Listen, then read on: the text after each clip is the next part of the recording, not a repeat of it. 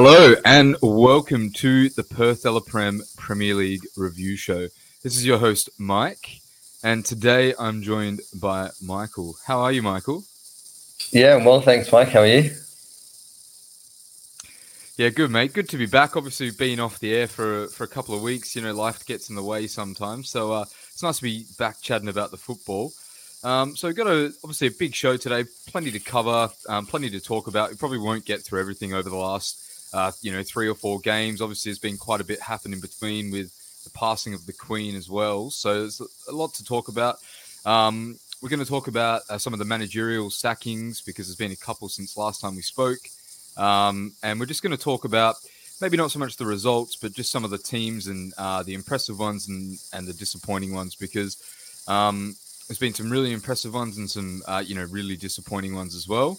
We're going to bring back the rapid fire stats. We're going to, keep consistent and chat about some of the stats from the past couple of weeks. As I mentioned, the Queen passing. So we're going to talk about the fixture pile up and what that might mean for the Premier League. And then we're going to have a look at the league table to wrap up and just see how the stats charts are sort of shaping up as well over the first 7 games of the season. So, Michael, just to get into it, mate, what's caught your eye over the last few weeks of Premier League football? Obviously, lots going on, lots happened, but what's something that's caught your eye? Arsenal, actually, top of the league. They keep impressing me. 3-0 at Brentford was a great result. They were dominating the ball. I've just actually finished watching Amazon's All or Nothing for Arsenal Football Club.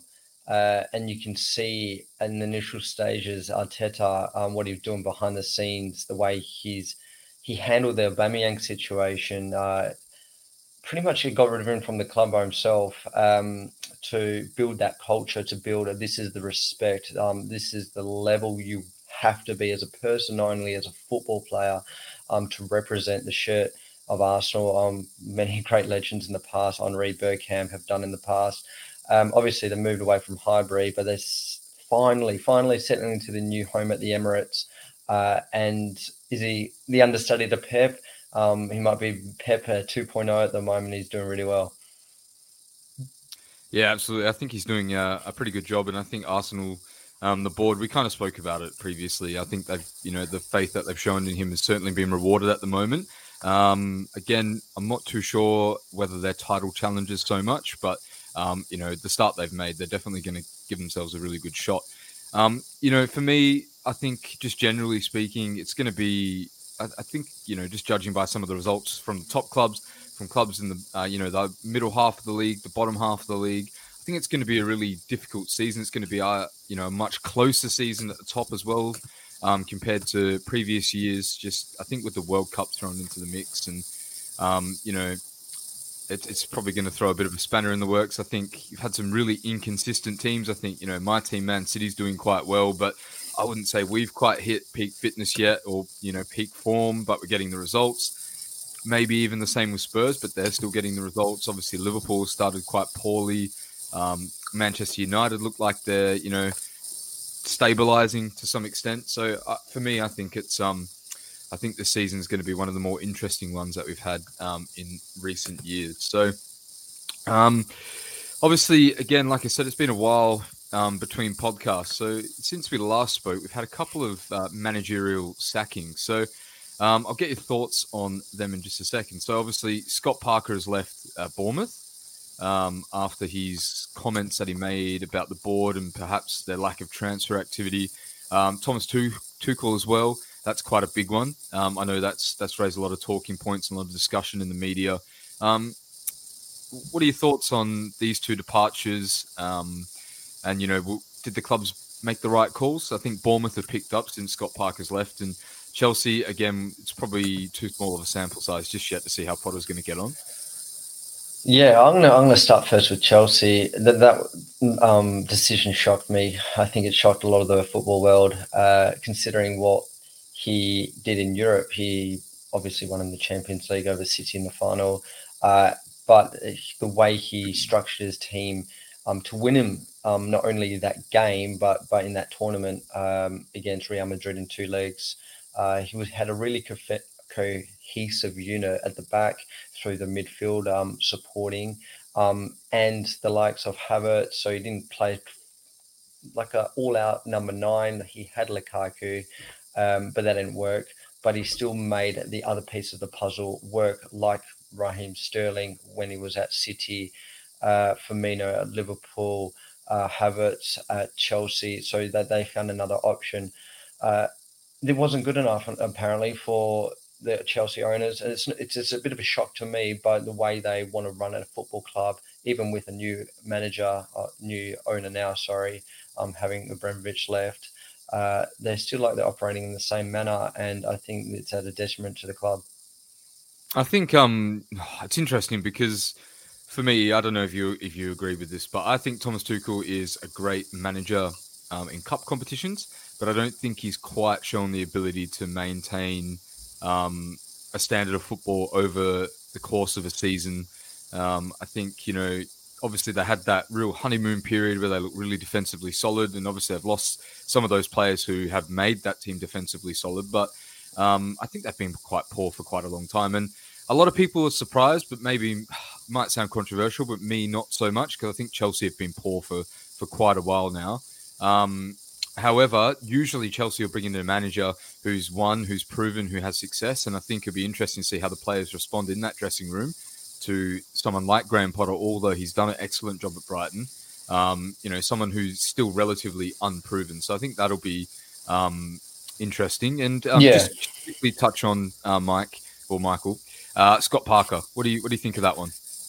That's another interesting call. I think it was a right call. In my opinion, they have bounced back. I think they've got up to 8 points in the league now. They're at 12th, so just under Leeds United in 11th spot, under Newcastle at 10th. So they're in that mid part of the table, which is really, really good for them, considering the likes of Leicester, 1 point, so the 7 points clear already of them, and 4 points clear of West Ham, who are 18th of the relegation. With Bournemouth, I think, they have some ambition, but being just newly promoted, them staying up is an absolute win for them. And in the moment now, having got rid of the manager, those extra 3-4 points they've done on the bounce might prove to be those points at the end of the season, which the points to keep them up. Yeah, absolutely, mate. All right, let's not waste too much more time on the managerial sackings. So I'm sure we'll touch on some of this stuff a little bit later on anyway. So now it's time for, the best segment in podcast football, rapid fire stats. All right, so let's get it going. Hey, so alrighty, so Neil Maupay has ended his longest run of Premier League appearances without a goal, 12. The Frenchman has scored in all 3 of his Premier League starts against West Ham. So that's an interesting one. 15. So aged 15 years and 181 days, Ethan Nwaneri is the first player under the age of 16 to ever play in the Premier League. He surpasses Harvey Elliott, your man, Michael, as the competition's youngest ever player. So I'll get your thoughts on that in a moment. Bukayo Saka has been directly involved in 36 Premier League goals for Arsenal, 18 goals and 18 assists, now the second most of any player aged 21 or younger for the club in the competition, overtaking Nicolas Anelka and Cesc Fabregas. So some big names there. Heung-min Son's treble was the 4th hat-trick Tottenham has scored against Leicester City in the Premier League. No side has netted more against a specific opponent in the competition. Tottenham has 17 points from their 7 Premier League games this season, is their joint best record at this stage of a campaign, level with 2016-2017 when they finished runners-up. It's a great start by Antonio Conte's side. Leicester's 22 goals conceded is the most any side has shipped after 7 games of a Premier League season, and the most in a top flight since 1965-1966, which was West Ham. So a little bit of trouble there. James Maddison has been directly involved in 24 goals since the start of 21-22 season, 15 goals, 9 assists. The only English player with more in this time is Harry Kane, so perhaps an England talking point there. And there were 10 different Portuguese starters against Wolves and Manchester City. So 7 for Wolves and 3 Manchester City. We all know Wolves are a mini Portugal from a non-specific English nation to start a Premier League game. And the last one, Kevin De Bruyne has been directly involved in 150 goals in the Premier League. So 58 goals, 92 assists in just 217 appearances, which I'm sure you saw, Michael, has trumped Gerrard's record by quite some way. So look, there is a couple more. There's there's some Erling Haaland ones, but I won't bore everyone with the Erling Haaland stats. So, Michael, what was one of the stats there that caught your eye? Tottenham start. They have Arsenal next game away at the Emirates, I believe. So that is going to be an absolute mammoth task. But Conte, as I said again in the pre-season prediction show, I think he is the right person for the job. He's proven it at the moment, and having the likes, and hopefully we come to this later in the pod, of a Son Heung-min Song on the bench, making him hungry, coming on, scoring that quick hat trick. So he's keeping the right plays on the right moments for the right occasions, and it's scary. Yeah, absolutely. Look, for me, probably one of the more interesting ones is Leicester's 22 goals conceded. I think they've been really, really poor. It's probably a good segue into the next section, really. Brendan Rodgers is it his fault? Is it the board's fault? Because I feel like it's probably been a bit unfair on him because you lost someone of the quality of Kasper Schmeichel, who's a leader, obviously on and off the pitch, and obviously a steady set of hands in goal. For me, that's extremely poor by Leicester. Although Danny Ward is obviously a reasonable goalkeeper, for me, he's a number 2. He's nothing else. He's a number 2 in the Premier League. He's probably starting for Championship sides, but he's not a Premier League goalkeeper, not of Leicester's. Not a team of Leicester's standing. So structurally they look really weak at the back. Again, Rodgers tinkering with formation when stuff doesn't go right. I think we said this on a previous pod. He did that at Liverpool, so I saw it firsthand for a number of games. And I think at least 2 of the 6 goals conceded against Tottenham were direct turnovers in the defensive third. So they need something to do something fast. Otherwise, he'll be the next manager being sacked in the Premier League. Yeah, I mean, this is the thing. It's a really difficult one, isn't it? I suppose. I mean, like I said, the club's struggling financially, and Rodgers probably has his hands tied. But I don't know if you've seen some of his press conferences, but he doesn't look quite jovial. He doesn't look happy. He doesn't, it looks like a man who's kind of dead and buried. And it's sad to see because I think he is a good manager and he's done really, really good things with Leicester. But unfortunately, at the moment, if they continue this way, I mean, they're going to set Premier League records for most goals conceded and points tallies and all that sort of stuff. I'm sure they've got the quality to get themselves out of it, but I mean, the way they're going, it's going to be a really, really poor season for them, and the expectations of the fans may be a bit higher than what they're achieving right now. And yeah, it'd be interesting to see how that all pans out. And look, who are they going to get in? Because they're going to have to pay Rodgers' contract out, and then they're going to have to obviously appoint a new manager. So I think how that unfolds is going to be really interesting from a financial perspective, given Leicester are obviously struggling in that regard as well. Another team that I want to talk about who's been pretty average of late, given their recent success, is West Ham, because at the moment they are, if I'm not wrong, they are bottom of the table, or at least in the bottom 3. I think they're 18th at the moment, Mike. So 4 points. They only scored 3 goals, and they've shipped 9, drawn 1, won 1, and lost 5. So, what do you make of West Ham start?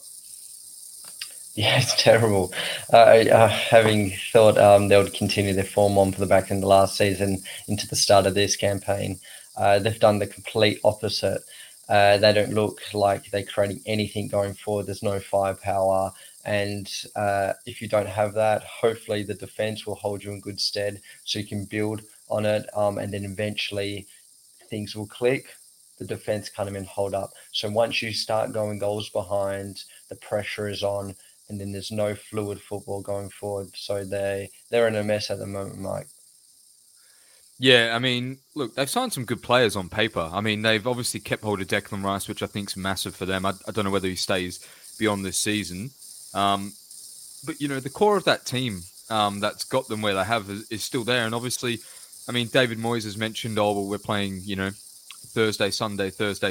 But, you've got to cope with that. And unfortunately, you've seen with clubs in the past, like West Ham, we've seen it with Burnley, seen it with Wolves as well. Teams tend to struggle when they do well in the league, and then they have to balance that with European competition. Yeah. But Well, at the end of last season, during the big part of last season, in the Europa League, they did have to compete with the fixture build-up, so the 3-4 day turnaround.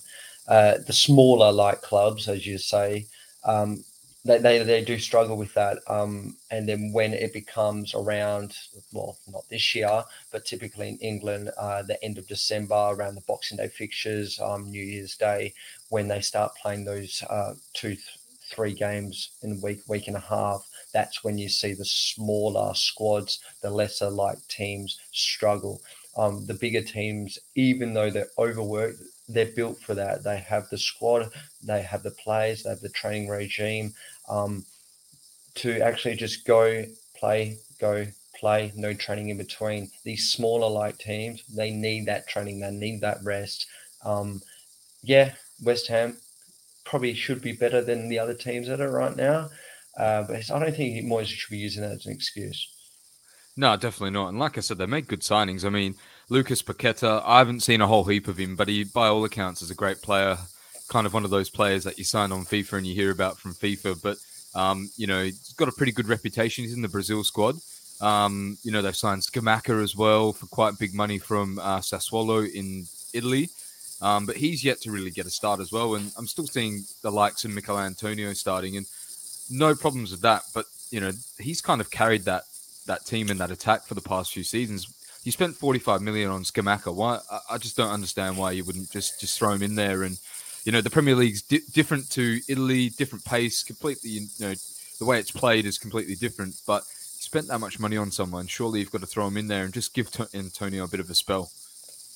Yeah, well, it's a lot more physical, but the physical demands off the pitch, on the training field, getting ready for that next match, is what Antonio and the Premier League strikers in the system are used to. The people that are coming from Italy, it's a slower pace game.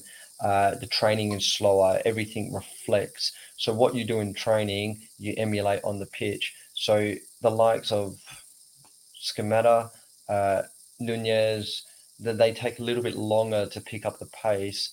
They're just unfamiliar with this type of league. Haaland? But yeah, well, Haaland's a phenomenon.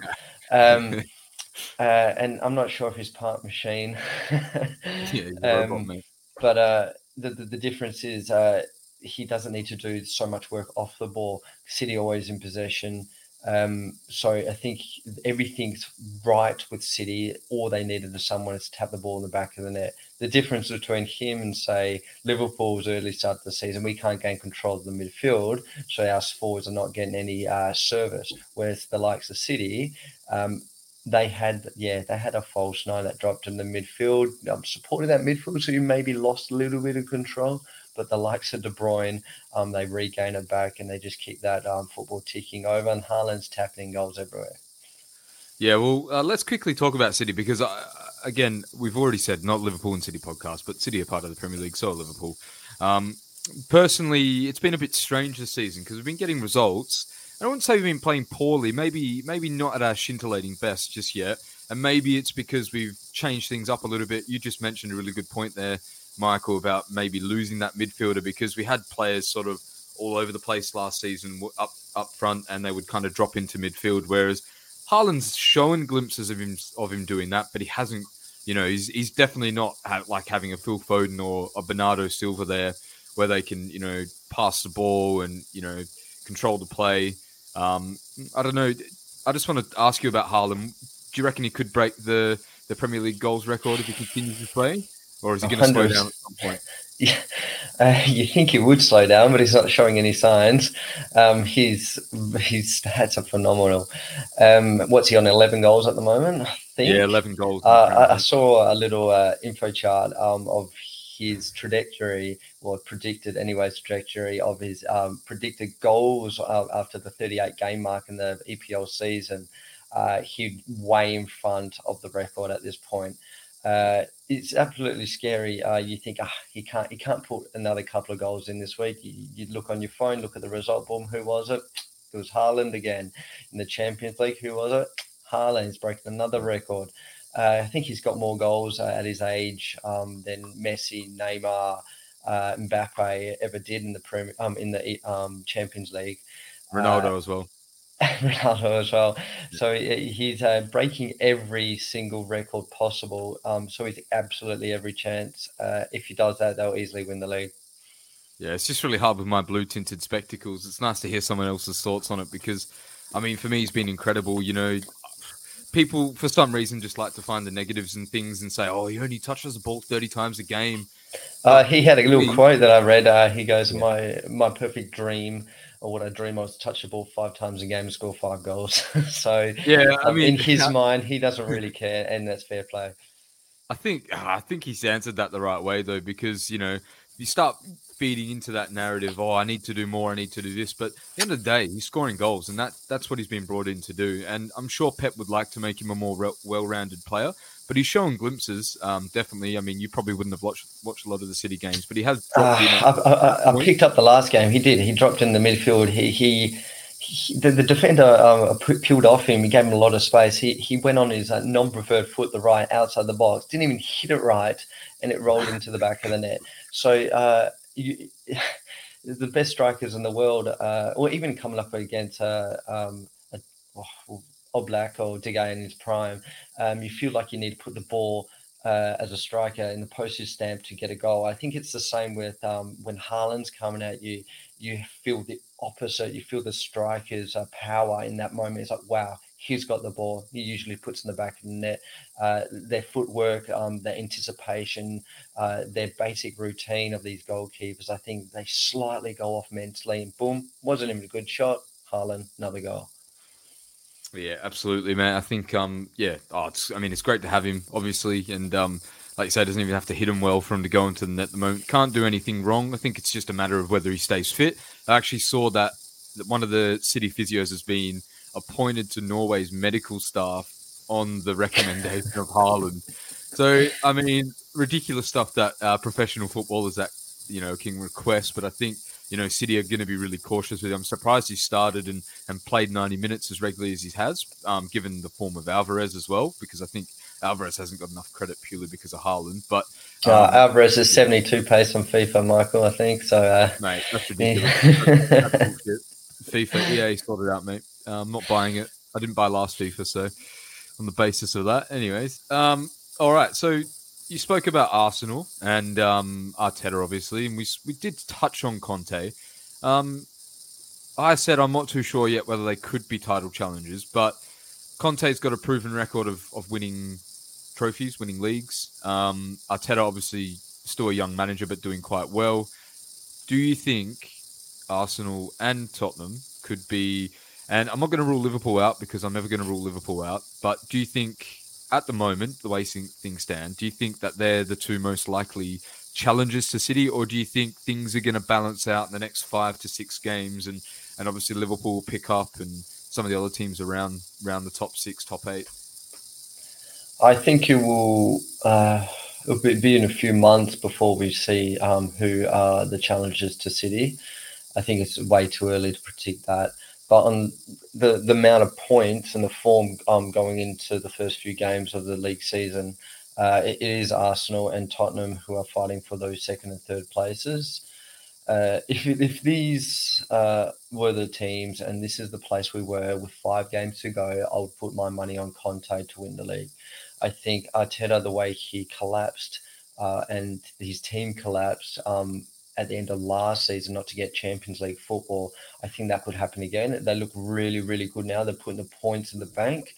They're on the board. You can't take that away from them. But as soon as that pressure comes into play, as soon as the games mean that little bit more, I think Arsenal will buckle. However, if they do extend a healthy lead up until that point, they could ride that wave like Leicester did.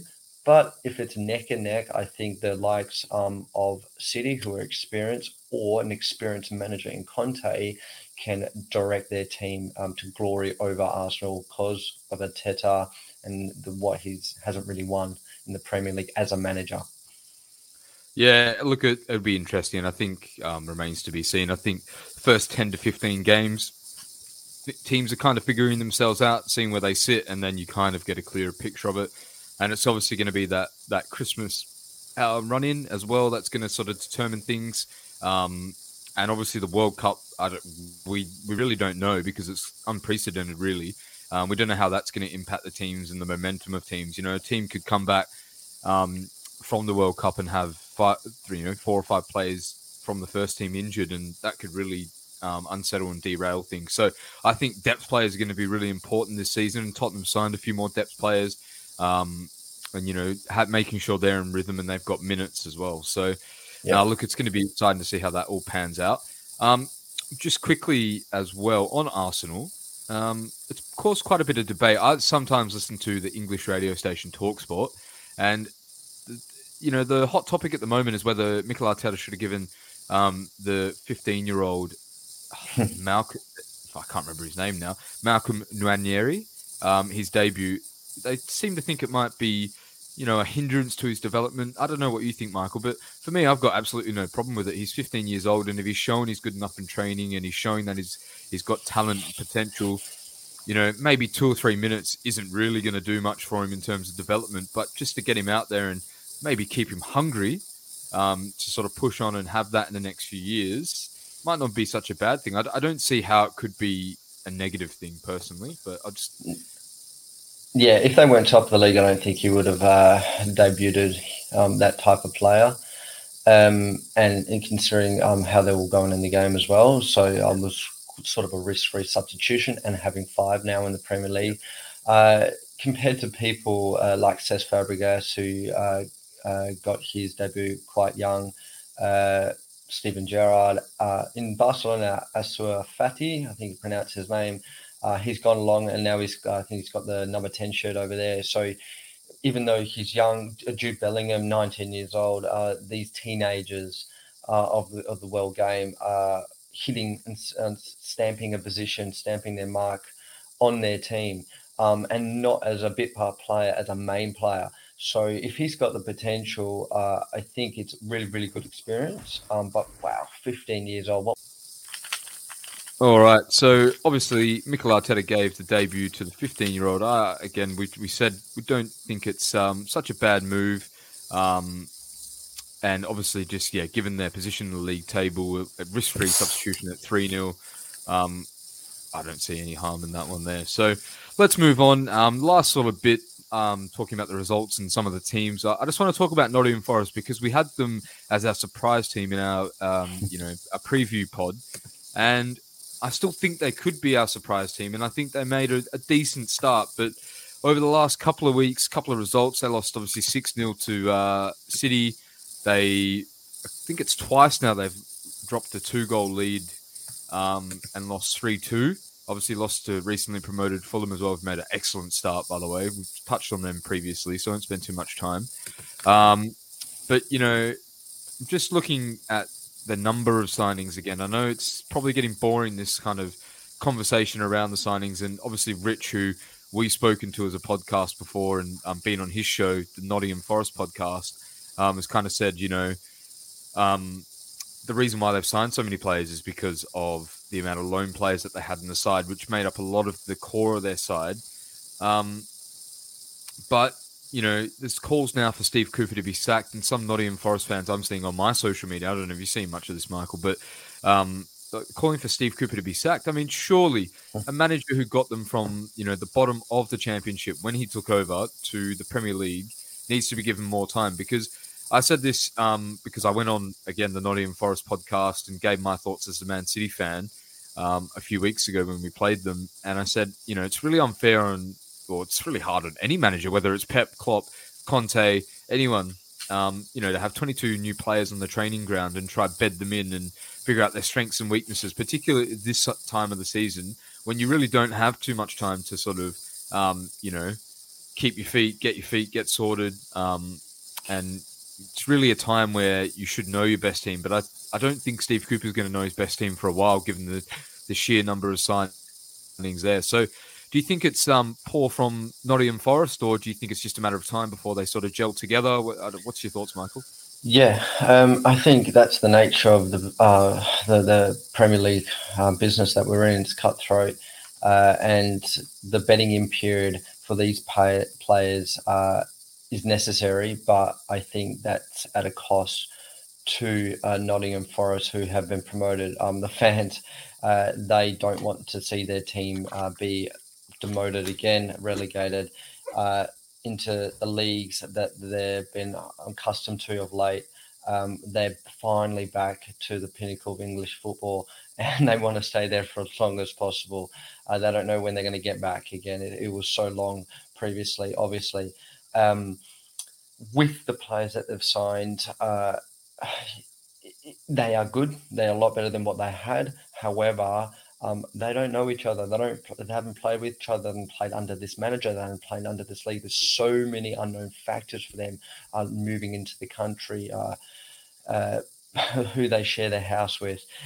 So all these little bits behind the scenes, unfortunately, is working for the likes of Fulham, who kept a little bit more of a squad that has not as interrupted by signings, a new system like Nottingham Forest.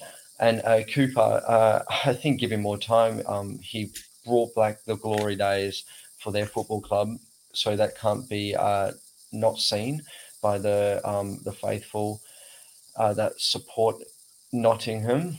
However, I think we've got the wrong team in the wrong position. We thought Nottingham were going to be that surprise packet. Maybe it is Fulham, maybe it is Leeds United that keep up there, not the ones going down. Yeah. And they better do something really quickly because they won't last. These managers won't last because they need to pick up points. As simple as that. I just think as well, though, again, if you sack the manager, who are you going to get in? What's the manager going to do? Because you're going to be back at square one for me. The difference, sorry to butt in there, Michael, but I think it's sort of about the short-term gain for these types of clubs. Their aim is not to win it. Their aim is not to build a philosophy of this amazing football like they did that needs to win them the championship to get promoted. So they don't need to show a consecutive amount of 30 whatever games and good football, grinding these points out to get them up. You get rid of a manager, you have that new manager bounce. I think the new Premier League bounce, as you sort of call it, for this promoted side has worn off a bit, and they haven't got as many points as they would have liked. If you get rid of that manager and bring in a new one, if they get 2 wins, that's 6 points, 6 massive points for that football club to the end of the season, which can go a long way. So it's not really about the length of the longevity of their football philosophy at the moment. It's just picking out as many points any which way, penalties, hanging on for their life, 1-0 victories, whatever it takes. That is the Premier League. Look, I mean, yeah, whilst I agree with that, obviously, I'm sure the sole sort of ambition of the club is to stay up. I don't think it, again, the clubs need to, these sort of clubs, and this is where they run themselves into trouble, and, they need to look further than the short term and sort of think about the long-term scheme of things, like I say, I think no matter, if you get someone else in, it's going to be back to square one. And, I think the risky thing for Nottingham Forest is if they do go down, and they've signed all these players. You've got players that played Champions League. Renan Lodi for Atletico Madrid. Obviously, Omar Richards. I mean, some of these players aren't going to want to stay, I don't think, as well. So yeah, if you look at the league table, Michael, the teams are in and around them. So Leicester City, you'd assume they'd pick up more points than not coming up. Same for West Ham, considering how they ended last season. But just above them, out of the relegation, we have Wolves in 17th, Crystal Palace 16th, Villa in 15th, Southampton 14th, Everton 13th. So those number of teams just above them are all fighting for a place in the Premier League. You'd assume Crystal Palace will pick up points. Wolves, they're quite good at grinding out those little victories. The pressure on the likes of Gerrard at Villa to keep them ticking over. And all of a sudden you're saying, who's going to drop into the bottom 3 if they're not? Yeah, not careful. Yep. Yeah, look, it's interesting. And you look at teams like West Ham as well, you think they would pick up at some point. I can't see them going down. Wolves are an interesting one. I think they're lower than you'd probably put them. think they've got, for me, a really, really blunt attack, and I saw that against City. But obviously got such an outstanding defense. So yeah, look, it'd be interesting. But I think, yeah, Nottingham Forest just have to kind of persevere here and just whatever step they do take next, they have to get it right because, they're going to leave themselves in probably further trouble if they, as I say, they've signed all these players of such quality and, then they get relegated to the championship. For me, I think they just need to give Steve Cooper a little bit more time and just let him and his team get the bearings and gel together because I think he's done a remarkable job there overall. Okay, so without spending too much more time on the teams, I'm just wary of time here, Michael. So just wanted to speak about, obviously, the Queen's passing has had its implications on sport. Obviously, a lot of sports still did go ahead throughout the UK and obviously across the world. But the Premier League was one sport that was affected. And I'm just looking at it now. Maybe it's quite selfish from me. And obviously, being Australian, the Queen's still significant here because we're a Commonwealth country. But for me, I don't think the game should have been cancelled. I think it's probably in the best interest of the Premier League to go ahead from the sort of viewpoint of fixture congestion, fixture pile up with the World Cup. I just can't see how games are going to be fit in here. And, just in some ways, it does kind of show that the league doesn't really care about the players too much because you're going to see injuries and you're going to lessen the quality of the league and the players on show. Yeah, this is a difficult topic, to be honest, to make these calls about. It's an event that is iconic. It won't be forgotten. And the thing that conflicts my thoughts is a few days after the England Test cricketers, they've resumed their Test series over in the UK. So rugby was cancelled, football was cancelled, but the cricket was resumed. So I don't understand how it's not a blanket rule. Yeah, they've got different associations, but you marking it out of respect for the Queen. I don't know how that went on. Regarding the Premier League specifically, the weekend fixture that got cancelled as a whole, that makes a little bit of sense in my mind. But the weekend after, where they resumed fixtures, the sole fact of the police, the limitations on the police, and logistics behind policing all those games, especially in the London. So it was the Chelsea Liverpool game, the Brighton game, I believe the Manchester Leeds game as well was postponed. So that's really difficult to pick up. You can't do it now.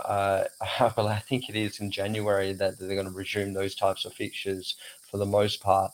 So having the World Cup where it is, I can't work out and I can't put it together where they're going to put these for the best players.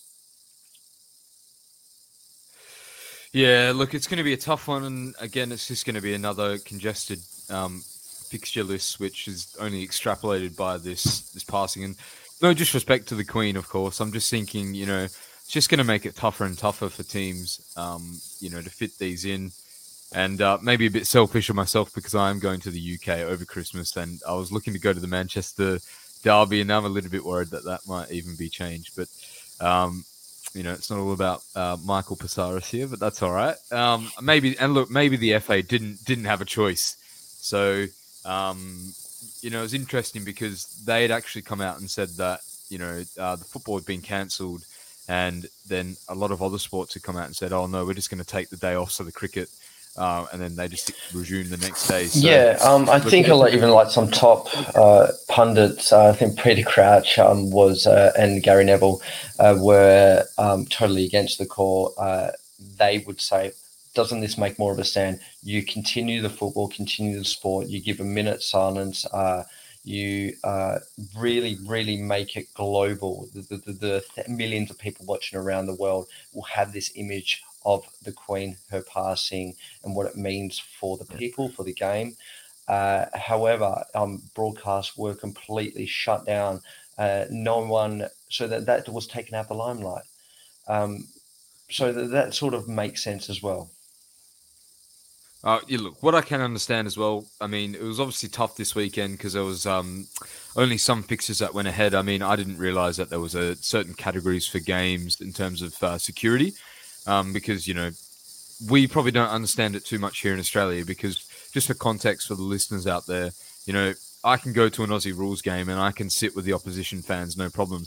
Sometimes, if you go to a game over east in, say, Melbourne, there might be a bit of fan trouble, but it's compared to football, the Premier League and maybe European football, it's probably much different. So that was Yeah, interesting, and especially the high top profile games. The say the Liverpool Chelsea game, the rivalry there.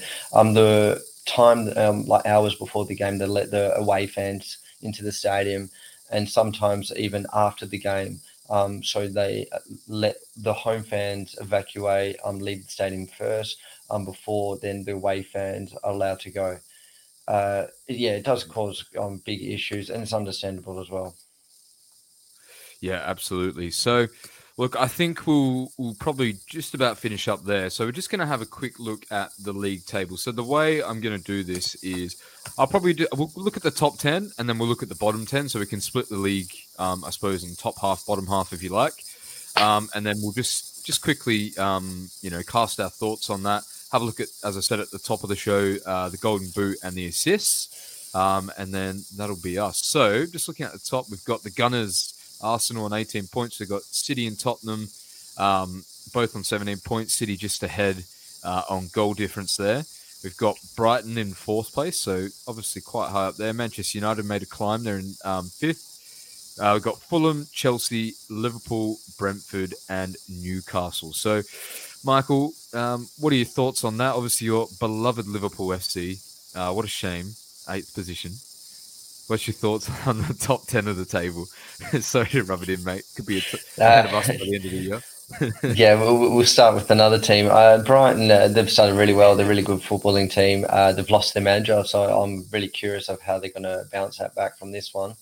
So they still have a game in hand with United, who obviously didn't play their fixture because of the postponed game. Fulham, they're doing really well. Anywhere near that half of the table is only helping them come the end of the season to stay afloat in the Premier League. The one team that's a bit hit or miss are Brentford, they're ninth, and then 10th Newcastle. So I think Newcastle will start picking up a few more points soon.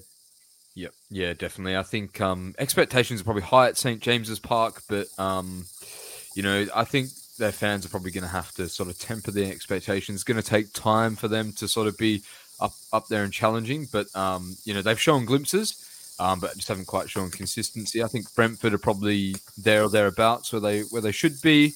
Obviously the surprises there are probably Liverpool and Chelsea quite low. And then you've obviously got Brighton, Fulham. I wouldn't say Manchester United is a massive surprise, but given the teams below them, you could say it is. And then obviously Arsenal made a good start, as we kind of all expected as well. So let's just have a quick look at the bottom half of the table. So we've got Leeds in 11th.